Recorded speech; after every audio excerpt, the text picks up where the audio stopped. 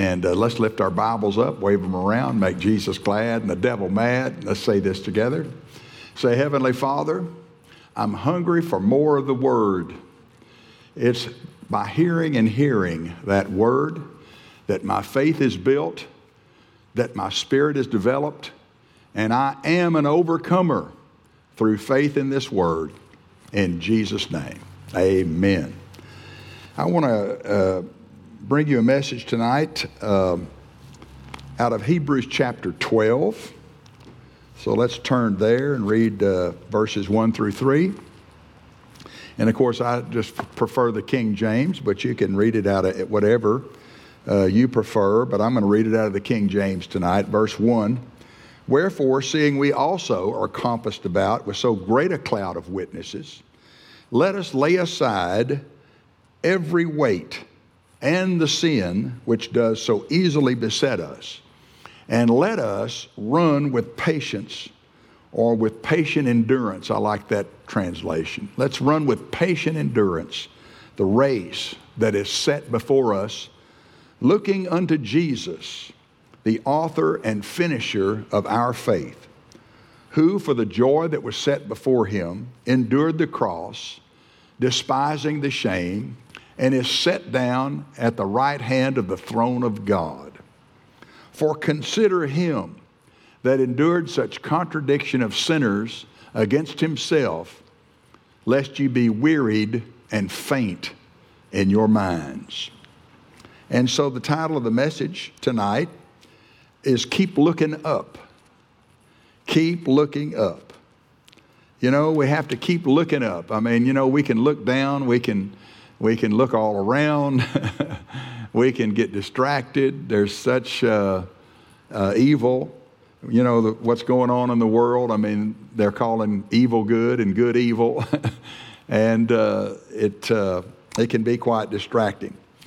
But, you know, anyone can faint. Anyone can allow the contrary tides of this world. That's what I like to call them, a tide. Have you ever been waded out in the Gulf of Mexico? You know, we're close to the Gulf here, so we have more contact with that body of water. And sometimes when there's tides, I mean, they can be pretty contrary. They can, you know, those rip tides can take you off your feet and get you out in trouble if you're not careful. And so this tide of evil is in the world, and it can distract you. You know, the enemy wants to dull our perception, and so that it'll be easy for him to cause us to believe the lies that he's putting out. I was listening to just a sports show the other day, and it's just sports, okay? You're not, you know, theologians, you're not politicians, you're just talking about, right now, you're probably talking about the Texans, you know, and might be talking about a bowl game. The college bowls are started being played. And they got into this idea that, you know, it was better for people to curse and swear. You know, we've got too many things to be offended about. They were no longer offended about hearing filthy language. I just thought, you people are nuts. Why are you saying that's totally wrong, completely opposite of the truth? I wanted to scream at my radio. I know I'm the only one that does that. But no, we've got to continually consider Jesus. That's what the Bible says, consider. Look unto him and consider him that endured these sinners, the contradiction of sinners. You know, they were against him. And the religious crowd were against him. People were against him. He had betrayal even in his own camp. And you know, if you don't consider Jesus, it's easy then to get weary and faint in your mind. You know, this is where people faint. They faint in their mind first. They faint in their thought life. So we have to continually consider Jesus. Literally to factor Jesus into the equation. I like to put it that way. Let's factor Jesus into our plans. Let's factor Jesus into our solutions. Let's factor in who is Jesus. He's the Word of God. And so look to him and his finished work of redemption. Keep looking up the Word and looking down on the devil. I mean, he's way down there. We're set in heavenly places far above all principality, power, might, and dominion, and every name it's named. So keep looking up. And so here Paul is talking about running a race, and he uses often in his writings illustrations of the games. The Greeks are the ones that brought the games. Our modern Olympics draw their inspiration from the games that they had. And he's talking about running a race to win. And he used it as an illustration. He said, let us run. See, in other words, it's up to us to run. You got to run the race. You're either going to sit down and not run it, or you're going to run it, or you're not going to run it well. It's all up to you. The race is there for you to run. And so he said, let us run. Let us run. And lay aside every weight, every hindrance, and the sin. See, it's up to us to lay it aside. And when we do, and let's run with patient endurance that race, because it's not in competition with anyone else. It's really basically our race, our only race. We're competing against ourselves, if you will. And so this illustration that Paul uses, I like to use football because I can't really relate that much to the Olympics, but I can to football. It's my favorite sport. I love to watch football. I like all kind of football. And so I like to watch good football games. I saw part of one the other day where the team came from behind and won in the last second. Those are exciting. But I was reminded of an Aggie football. I've been watching Aggie football for many, many years. And a few years ago, they were playing Alabama in Alabama. And I don't know, it just seemed like from the very beginning of the game, Alabama was fired up. I mean, they were ready to play, and I don't know, A&M looked kind of dull and listless. And they got out there and got behind 7-0. They got behind 10-0. And I noticed that they were walking around, with their on defense. They're walking around with their heads down like this and their hands on their hips. And Alabama would come out, and they scored every time they had the ball in the first half. But it started with just a 10-0 score. 10-0 is still anybody's ball game. And it looked to me like A&M had already given up. And so, they were behind, big at the half. And it was so big at the half, I've forgotten how, 27-0 at the half. So Alabama put their backups in the second half, and A&M lost that game 59-0. They never scored. And they had a pretty good team that year. I mean, that was just the worst loss in history. But you could see what was going on. They had their heads down and their hands on their hips. And they let the other team know that they were defeated. They fainted in their minds. They fainted in their bodies. They fainted in every way. Listen, we can't afford to let the devil know that we're worried about anything. We should never be worried, because we've always got the game changer living on the inside of us. We've got the Word of God available to us. It's this Word right here is written for you. It's got the answer to every conundrum, every trouble, every circumstance that you face. He's got the answer for you, and then he shows you how to access it by the Holy Ghost on the inside. Keep looking up. Let's look down on the devil. And we can't let the devil think that we're wearied and fainting. We might be tempted in that area, but we don't have to do it. We don't have to go that far. So just two simple things. Keep looking up the Word. Look up, find out what the Bible has to say. Look it up in the Word if necessary. Find out what the Bible says. Consult the Word.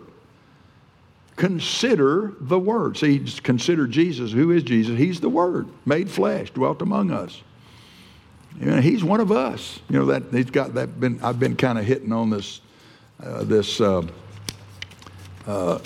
bunch of advertisements on television. He gets us, and some of them are clever, and some of them just make me kind of wonder. I really don't have a witness to get in with it.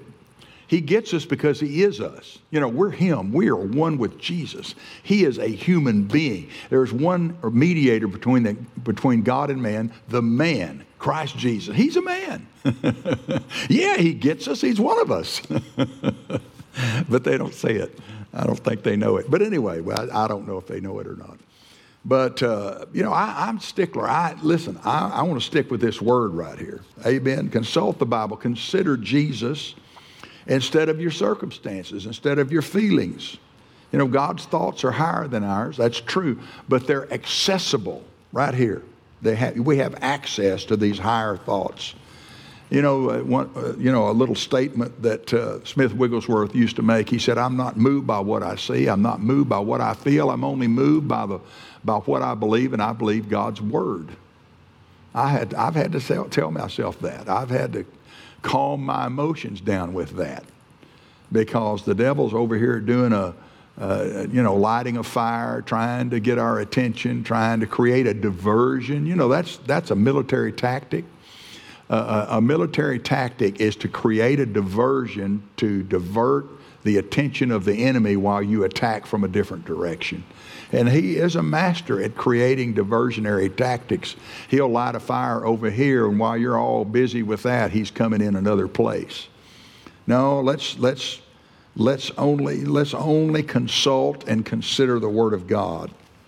Again, we faint first in our minds. We faint first in our thinking. And so we have to pay attention to how we're thinking, what we're meditating on. We absolutely cannot afford, pity parties. Amen. You just can't afford it. It's too destructive to your interests. Amen. All right, so keep looking up. Keep looking up the Word. Keep looking up the Spirit. See, He lives on the inside of you. You know His address. See, you're His address in the Spirit, right in here. He lives right here. You don't have to go any place. You don't have to go way up there. He's right here. The Holy Ghost lives inside of us. And so Ephesians 5:18 says, be not drunk with wine where there's an excess, but be being filled. Be filled, be being filled, be continually and habitually filled with the Holy Ghost. Speaking to yourselves. Sometimes we have to speak to ourselves and stir up the gift that's in us. Pray in tongues, but also take the Word and start confessing it over yourself and claiming it for yourself. Don't let your negative emotions run away with you. I was watching In Harm's Way. It's a John Wayne war movie about World War II, and they were attacking the Philippines. He was part of a big Navy convoy. He was an admiral in that movie.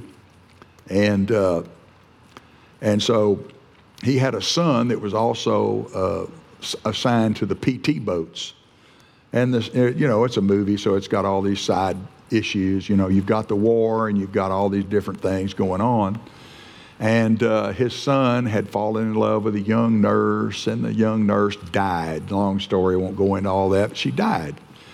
And so his father, who's the big admiral, John Wayne, the son is played by Brandon DeWilde. And he played in Shane way back when, And so anyway, he's a young ensign. Serving on a PT boat. So here comes John Wayne in the Jeep. He has a driver drive all the way out to the Navy Yard to go tell his son the news personally. He didn't want to send it through channels.